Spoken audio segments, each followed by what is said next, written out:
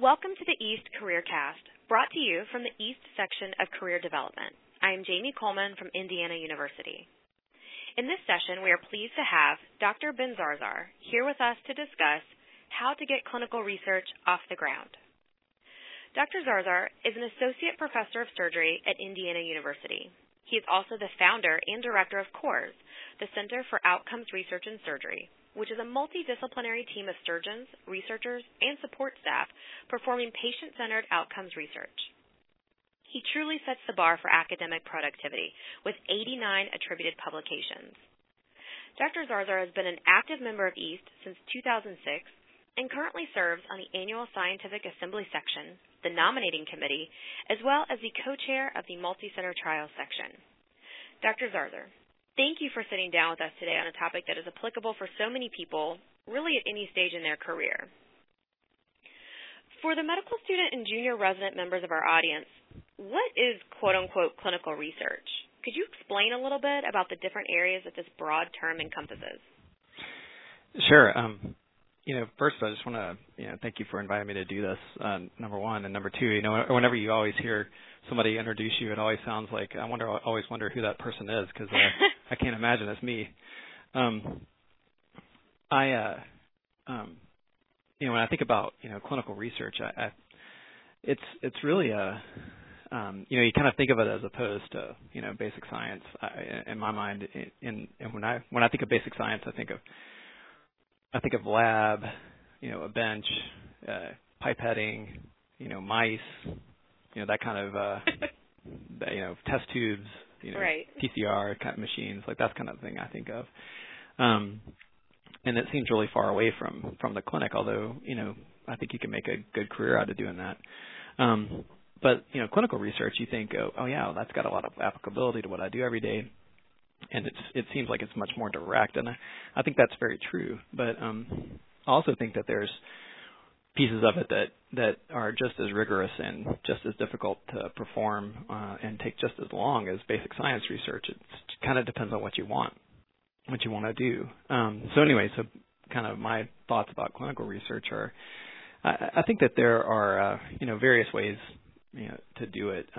There's the traditional, I think, surgical way, which is to take a surgical problem, whatever it may be, whether it be a trauma issue or acute care surgical issue, or something in the ICU, and then create, study that. So, if you use my career, one of the things I've looked at is spleens, because I think it's something that perplexes a lot of trauma surgeons, and it's an interesting clinical entity.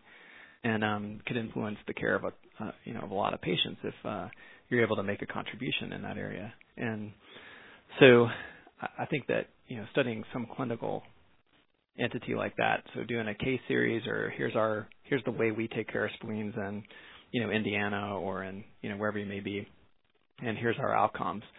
People can glean a lot of information from that, and particularly if you do it maybe a little differently than the rest of the country does, and they can learn from that. So I think that that's sort of one way, and that's a lot of what we see at presentations, at EAST or the AAST, for example. Those are at our trauma meetings. That's kind of what we see a lot of. There, I think, are, prospective studies, so and multi-institutional studies kind of could be put on top of that. So where you say, okay, well, I'm interested in this patient population. Now I want to accrue them and follow them over time prospectively, meaning that you need to get consent from them. You're going to have various time points. You're going to have automatic follow-ups, and that's, another type of what I think is clinical research. Takes a little more time to do, but it's certainly, provides a lot of literature. And then, randomized controlled trials are kind of an offshoot of that too, I think, where you've just comparing two different things, but there are certain skill sets that you got to develop for any one of these types of research. And then, another area of clinical research, and I think certainly one that's growing, two big areas. One is health services research, which I think encompasses how quality and policy sort of intersect at the patient level, so kind of population health type issues. How do we take care of a whole population of surgical patients? What's the best thing to do for a population? And for the resources that we have, how do we distribute those appropriately? Those are the kinds of questions, I think, from a health services research standpoint that people can ask. And then when you think of outcomes, think of things that are relevant for a patient, like their quality of life, their functional ability, and the types of things that you can do to help modify that in the post-injury or post-operative period, or even doing things like prehab and trying to reduce the amount of complications. All those things I would say are all clinical research and really, I think, resonate with a lot of surgeons. And so beyond promotion and tenure, of course, why is research important for our field of trauma? Well, I think about it a lot. Why the heck am I doing this? And it seems like sometimes it feels like it's extra work, or it's hard, or you fail, here and there, and you wonder, well, why the heck am I doing it? And I think if you look back at surgical history, it's part of our culture. I mean, it's what we do. We learn from our mistakes. We have Eminem, and we learn from the things that we've done in the past, and we try not to repeat errors. And the same thing goes for research. I mean, I think that's what we're trying to do. We're trying to make the next time we see a patient a little bit better than the previous time. And I think we all have a responsibility, not just to our patients, but to our career in general, and particularly if you're in academic surgery, to contribute a little bit to that mission and to help, leave surgery a little better than when we found it. And research is a great way to contribute. It's probably not the only way, but it's a great way to do that. And for me personally, I thought about, I can impact one person at a time by operating on them and helping them and saving their life, or influencing their life, or making their quality of life a little better, and hopefully not hurting them in the process.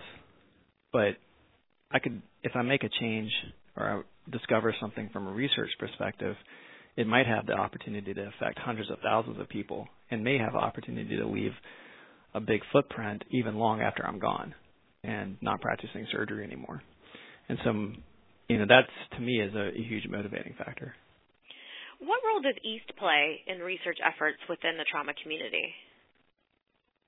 Well, when I think about EAST, I think about, camaraderie. I think about, mentorship. I think about, opportunity for, young people to get involved in an organization and kind of see how it runs.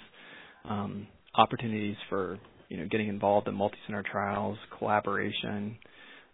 There's a lot of things that I think EAST does that allow you to engage and sort of practice, And I think the other thing about EAST that I've found is, really great is it's very innovative and open to ideas.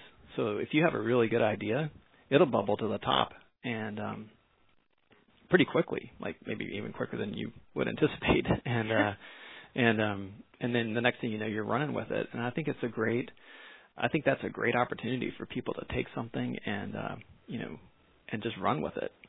And then you're given enough leeway to let it happen. And these are, leaders in the field of surgery, and certainly not current leaders and certainly future leaders who are, there interacting with you and giving you opportunities to do research or present your data, to collaborate with, to bounce ideas off of informally or formally. I mean, these are all, great opportunities.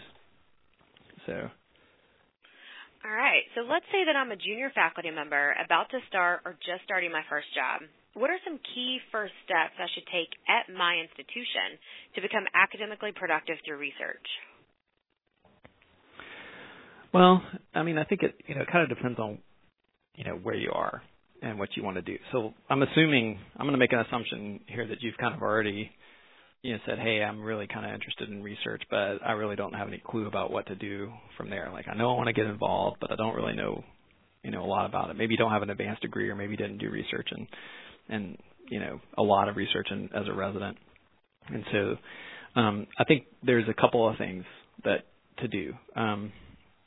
First of all is, you got to learn the blocking and tackling. This is what I, kind of how I put it. You've got to learn, how to write an abstract, how to set up a design a study, what would be interesting to study, how do you analyze the data? How do you then write it up and present it in a way that, make it interesting to other people to read? And ultimately down the road, you may want to figure out, well, how do I make it sound like I want to get, if you want to get funding, how do I make it sound, how do I make this idea sound really interesting and compelling and enough to have somebody give you, $10,000, $100,000, $500,000, $1 million, to do the research. You've got to make it sound compelling and make it be compelling enough to them to want to fund you. So I think that there's all sorts of things that you have to learn, and it's hard to do that all by yourself. I think there's different ways to do it. But first of all, you have to have an interest and a drive. And once you have that, then I think you have to have some mentors. And they can come they can be in your division or in your section or in your department. In my case, I had that and sought it out. But when those mentors weren't able to fulfill a role that I needed, I went and found others. I knocked on hundreds of doors, sent emails to people just out of the blue, called them up, people that were working in a field that I was interested in that were in the same city and might be able to connect me with someone else. And I just, some of those things worked out okay, and some of them, I never got an email back or I never got a phone call back. But I think you have to be aggressive and go out there and ask. More often than not, I got tons of help and a lot of ideas, and found some really good people that way to work with, and that really helped me. If I hadn't done that, I would have been sort of struggling by myself, sitting there wondering, oh, well, how the heck am I going to do this, or how the heck do you write an NIH grant, or I had no idea how to do it, so I had to reach out to people. And that's another thing that, for example, like East can help you with. There are people in East that have written them. I've shared my grant with people and talked to them about what to do. And same thing goes with papers or your ideas. Just the opportunity to do that is you've got to take advantage of it, particularly if you're a young person. And the second thing is, not being afraid to fail. Because you're going to fail. Probably the biggest thing that I find about research is just, a lot of things just don't pan out like you think they will. You put an effort into it and it just doesn't work. So you have to have various irons in the fire. You're not sure which one's going to actually pan out and work. And so I try to work on 3 or 4 things at the same time. And because I'm not sure which things are going to pan out. So if I put all my eggs in one basket and it doesn't work out, then that's, going to be a problem for me from a research perspective. So I'd rather, have 3 or 4 things running that may or may not be related, but most often are. And 1 or 2 of them may pop out to be a great idea and something may actually come of it. But I've gotten plenty of rejections, and I suspect I'm going to get plenty more. And the idea is just not to stay down or not let it keep you down. Just say, in fact, for me, if somebody tells me, oh, you can't do that, or I don't see how that's going to work for you, or you're never going to get funded or whatever, I go, oh, yeah? Well, I'll show you. And I'm going to do it. And, no matter what it takes. And so, that's kind of the way I've looked at it over the years. And I think so, anyways, perseverance, being relentless and not stopping, when you get a rejection of some sort, whether it be from a paper or from a meeting or whatever, it doesn't mean your idea is bad. It just means that those people didn't understand how good an idea it was. It's kind of how you have to think about it, I think. And, maybe you just didn't do a good enough job of explaining how great a study it was or how good an idea it is. And you just have to go back to the drawing board. But so looking for mentors, not being aggressive, taking control of your career. Nobody's going to do it for you. You're going to have to do it. People can make suggestions, but ultimately you're going to be the one is going to have to actually go knock on the door, send the email, make the call. And I'd say just don't be afraid to do it. Anytime people have asked me for help, I'm more than willing to help them. And I think you'd find that to be true for a lot of people in East or in surgery in general. And The other piece of that is don't be afraid to look outside of surgery to find people. There are people, basic scientists that you can collaborate with. There are social scientists that would love to talk to surgeons. There are, people outside of the realm, engineers, all sorts of people to talk with. Computer scientists now that we have, electronic medical records, that are just dying to interact and work with the surgeon and or a clinician. And so just finding those people and setting yourself up, go to their departmental meetings, email them, say, hey, look, I'm really interested in this, or go to their talks, or, anything you can do to expose yourself to those people. Spend the extra hour it takes to go to a meeting. Maybe it'll be a flop, but it may not be. You may meet someone there who can, who you'll partner with, and then you'll, the next thing you know, you've got 3 or 4 papers out of it. I mean, that's how you do it. Being open, being relentless about it, pursuit of it, and just creating opportunities for yourself. That's how I kind of see it, and you just can't be afraid to do it. Well, and along those lines, too, in terms of enlisting outside mentorship and outside support, are you aware of any organized resources available to help with project design? In other words, if I come up with an idea, I just went to the recent East meeting, and I've got a project idea. How do I find out if my idea is worth pursuing or even feasible at my institution? Yeah, I mean,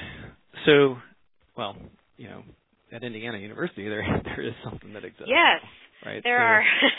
We do have resources. Yeah, so I mean, it didn't exist before, and that kind of was born out of, my frustration with that. Thinking, well, gosh, there's all these great ideas that just never get off the ground because the people don't have the skill set in order to be able to do it, and it's not their fault. They just don't have it, and so why don't we, help them? And so that was the basis of Center for Outcomes Research in Surgery here at Indiana, was to help the busy surgeon and break down the barriers to doing research, because it is hard for a busy surgeon to do it, and devote the time and get all the skill sets that they need in order to make it go. But nationally, if you think about it, you have to look around. Either you get it yourself, so you learn it yourself, so you can do it yourself, and get a master's degree in biostatistics, or clinical investigation, or whatever and the master's in public health, or go on and get a PhD, like Elliot Hout did. I mean, there's all sorts of things you can do, and to learn it yourself. But if you don't have that desire, don't want to, or don't have the time to do it, or that's not the route you want to take. I think you can look within your university. There's usually a group of people who are doing, higher level sort of outcomes-y type research. They may be in the Department of Medicine. They may be in preventive medicine. They may be in the nursing school. They may be somewhere else. But they're probably there. And I would hook up with them. And once you hook up with them, then they can open doors for you and resources for you. That's how I did it in Memphis, in sort of a place that didn't have anything. It was sort of, and the department was in some ways a little, resource poor in terms of support. We kind of had to build it ourselves, and that's what we did. It'd be nice if there were a national way to do that for surgeons, but that doesn't exist as we speak. But I think it'd be something that certainly would be a good thing for people to have to look to have on a national basis if we could figure out how to do it. And I know that you have a master's in public health. How did you decide to pursue this degree, and how has this influenced your academic career? Sure. Well, I remember, I did a couple of years of basic science research and during my residency, which I really enjoyed. I mean, I learned a lot about the mucosal immune system, but really what I learned was how academic medicine and academic surgery in particular worked.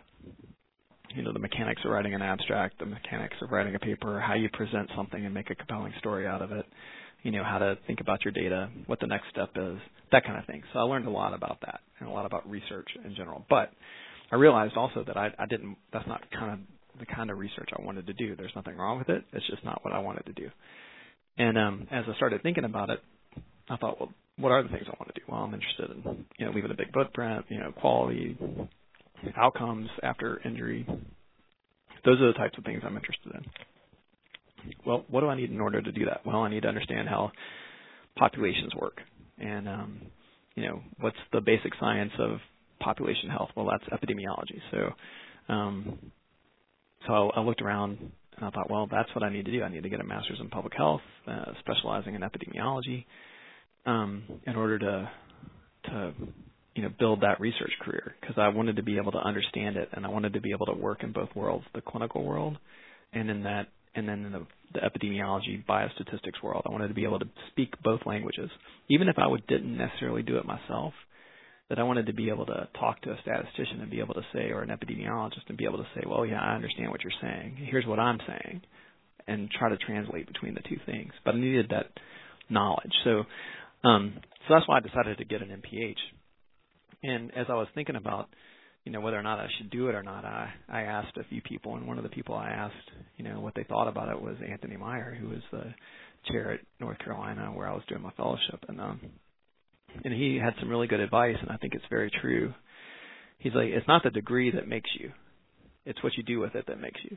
And, a good researcher. And so getting a degree is not going to magically, make you be a researcher or make you understand. It's just a tool to get there. And it needs to fill a need for you. And so if it's not filling a need for you, and the extra knowledge is just going to be some letters after your name and not really going to mean anything from a day-to-day basis for you, then it may not be the best route to go.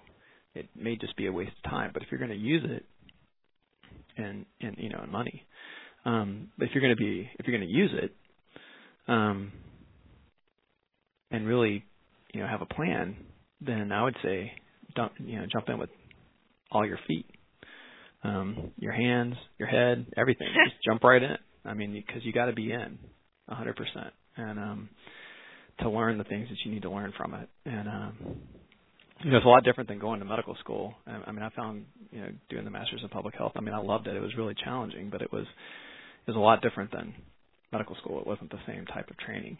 And I found it relatively straightforward to go to school and work.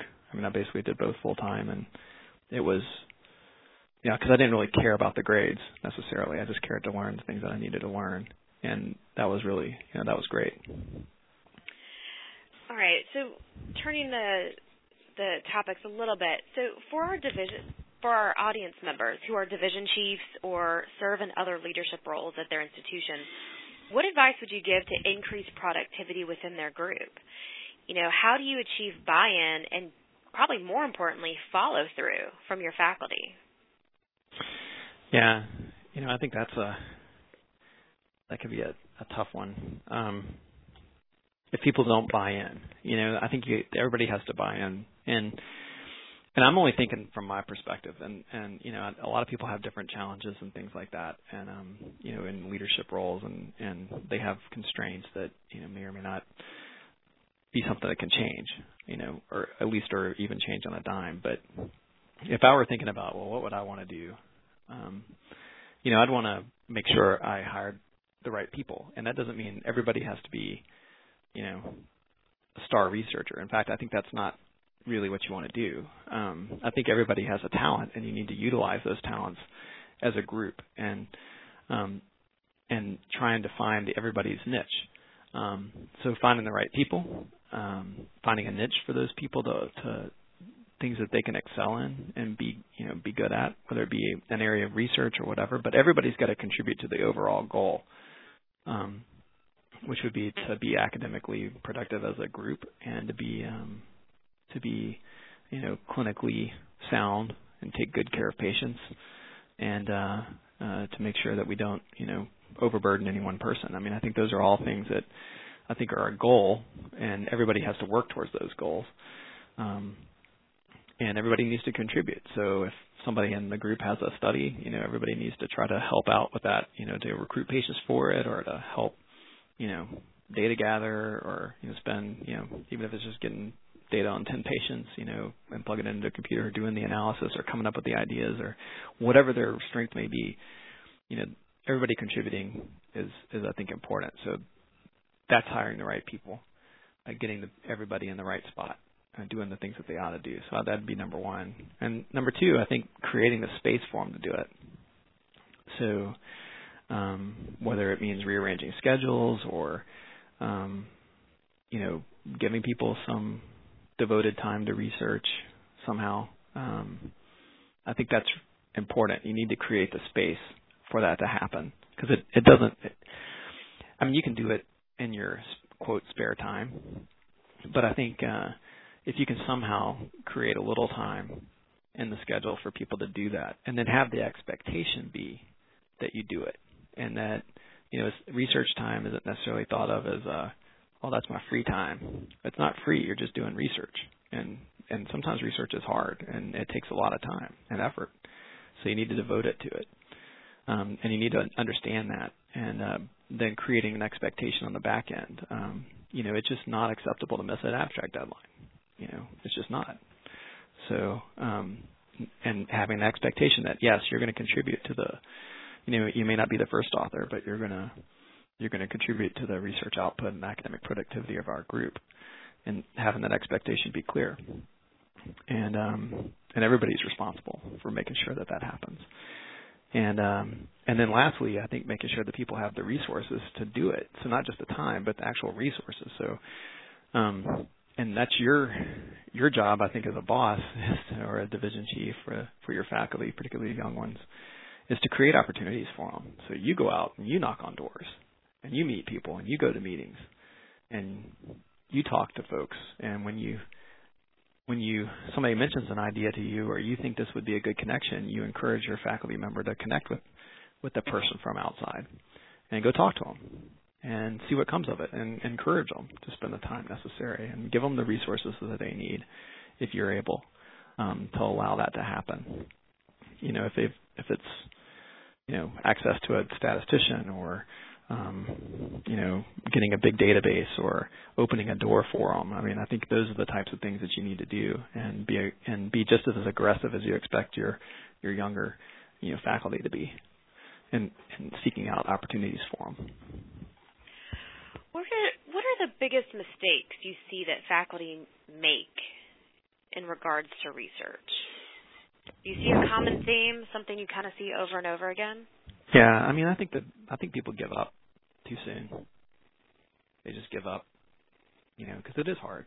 It takes time. It seems like it's extra work. You do get a lot of rejections. The list of abstracts that have been rejected and papers that have been rejected, I think, is higher than the number of the publications that I actually have. It's obviously a lot. That's just the way it's going to be. So, for every one, I may have, had like 3 or 4 failures. And unless you can weather that and keep pushing along, then I just see people giving up. They're really good. They have great ideas. They just give up. And I think that's probably the biggest thing that I see. So just having the mental toughness to be able to push through that, and the desire.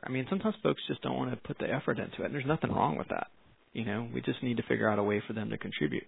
And it may not be in leading their own study. Maybe they just help out, which is fine. There's no trouble with that. You just need to find a way. But I think that's what I see most people do.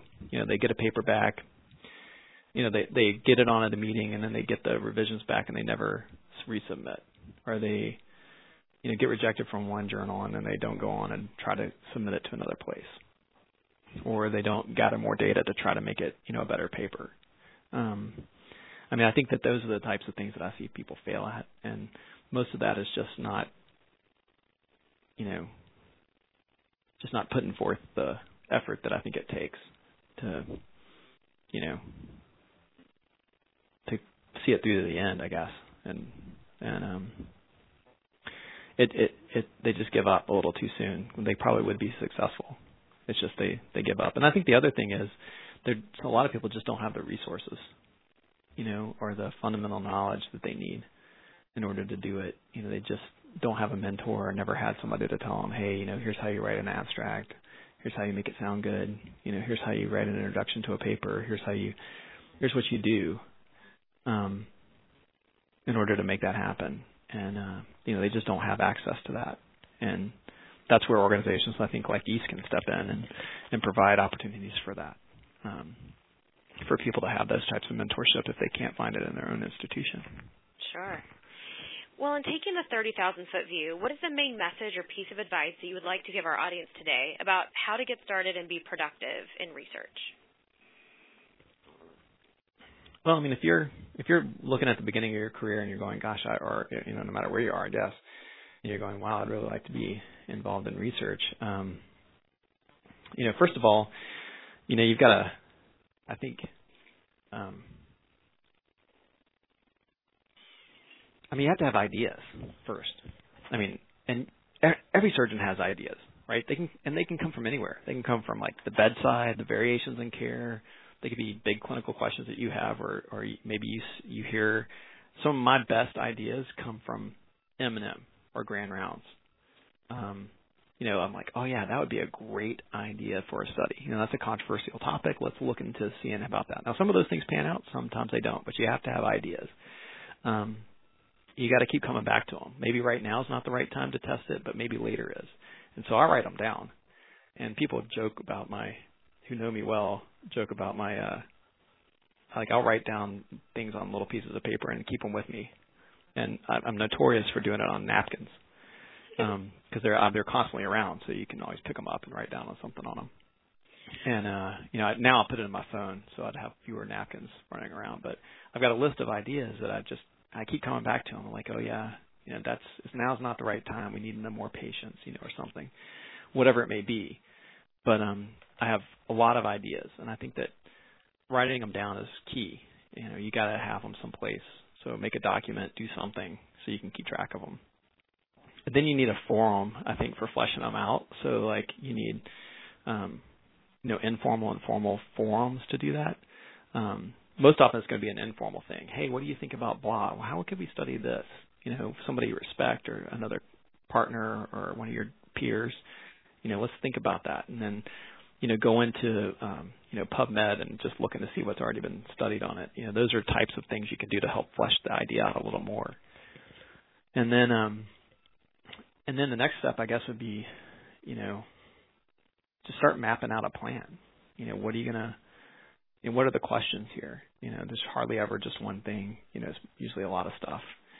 And the other piece of advice I have is you want to maximize the output but minimize the input. So don't overwork. If the data already exists, figure out a way to go get it. Don't make it hard. Don't duplicate the effort. I see people, a lot of times I see folks I need to calculate the ISS on these patients and whatever. The trauma registry does that. Figure out how to get them to work with you and for you to get that information, or if something simple, or if you can extract it from the electronic medical record somehow, or if the data set already exists somewhere else, get a hold of it, and then push it forward.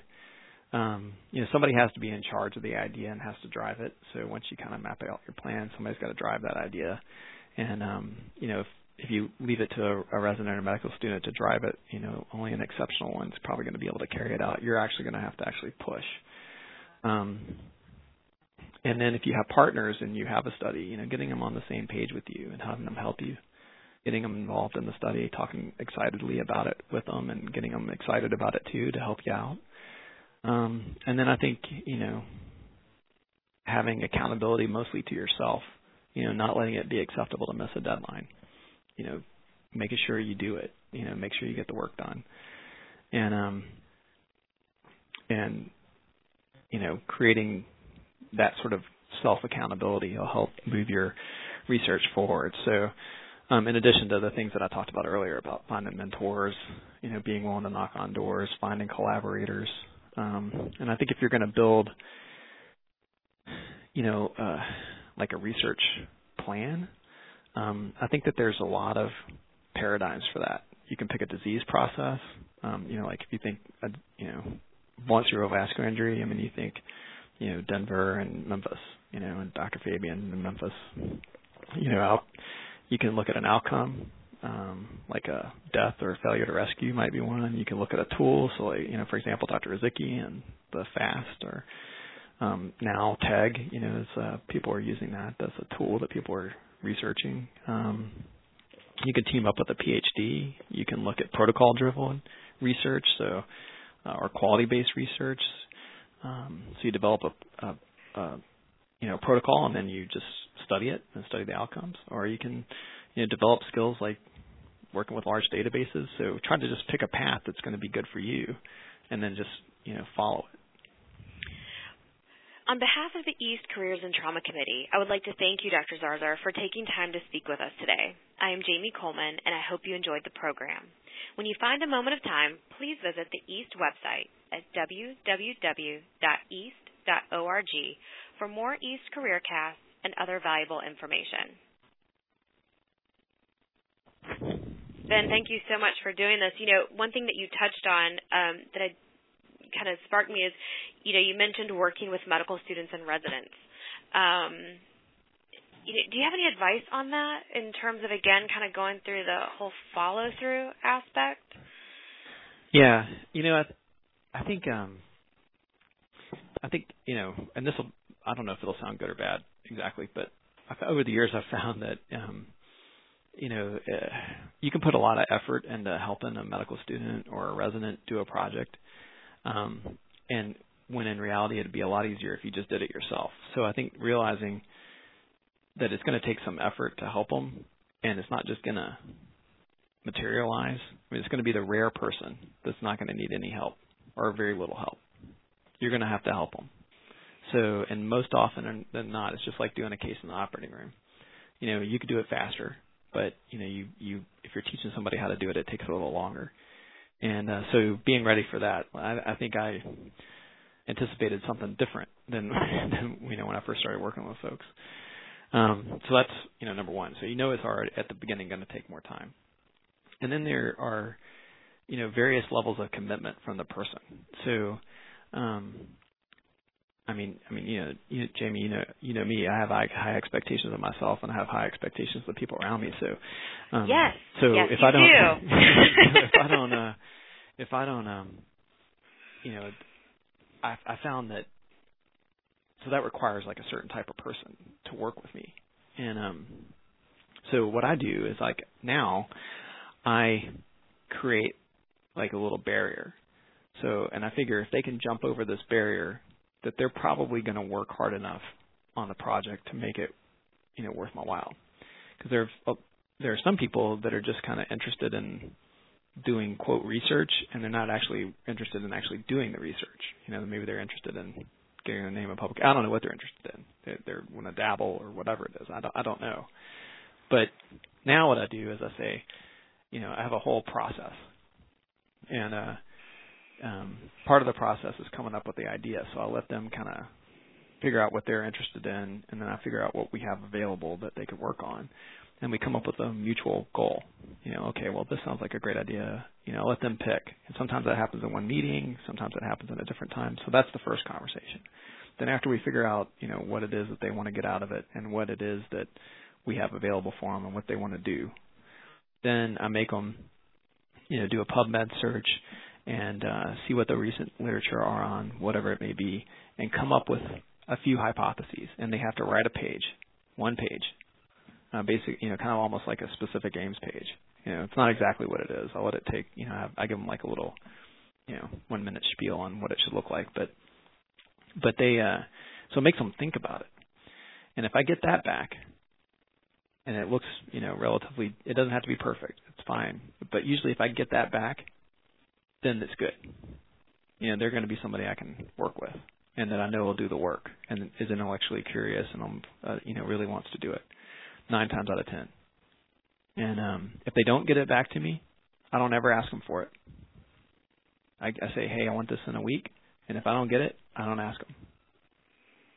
And I think that's a good idea, to help kind of, it sounds terrible, but in a sense, kind of select then who really actually has the initiative and the intellectual curiosity, that really was a big part of the theme of what you were saying earlier, that has to exist in order to get this done. Yeah, and I said, I already know going into it, it's going to be more time for me and more effort. And I don't mind doing that. But on the flip side, I want somebody on the other end that's going to contribute, and not be a passive, me tell them everything every step along the way. I want them to take a little ownership of it and learn something from it. So, because that makes it worth my while, to teach somebody something. And rather than just having them go, gather the data for me. I mean, right. Frankly, I think there's a role for that if they want to do that, if people want to do that. But for me, I'd rather teach the person, how to process and devote my time to that. Right. And so that's what I do. I help them, design the database. I help them, with the statistical analysis. I help them, do it. So once they jump over that hurdle, they have access to me, 100%. And I'll help them, get the paper on, get it presented, and get it published. But if they don't jump over that hoop, I'm not gonna. I can't devote the time that it'll take in order to do that for everybody. So I have to kind of have a screening process. No, this was great, and I have to say the only thing I'm disappointed in that you mentioned or did not mention was your process of taking a picture of said napkin and then potentially texting it to your junior faculty members, about all your great ideas for them. So, thank sorry you. About that. No, we enjoy it. It's fun. But no, thank you again. This was great, and we really appreciate it. Yeah, no problem. I enjoyed it.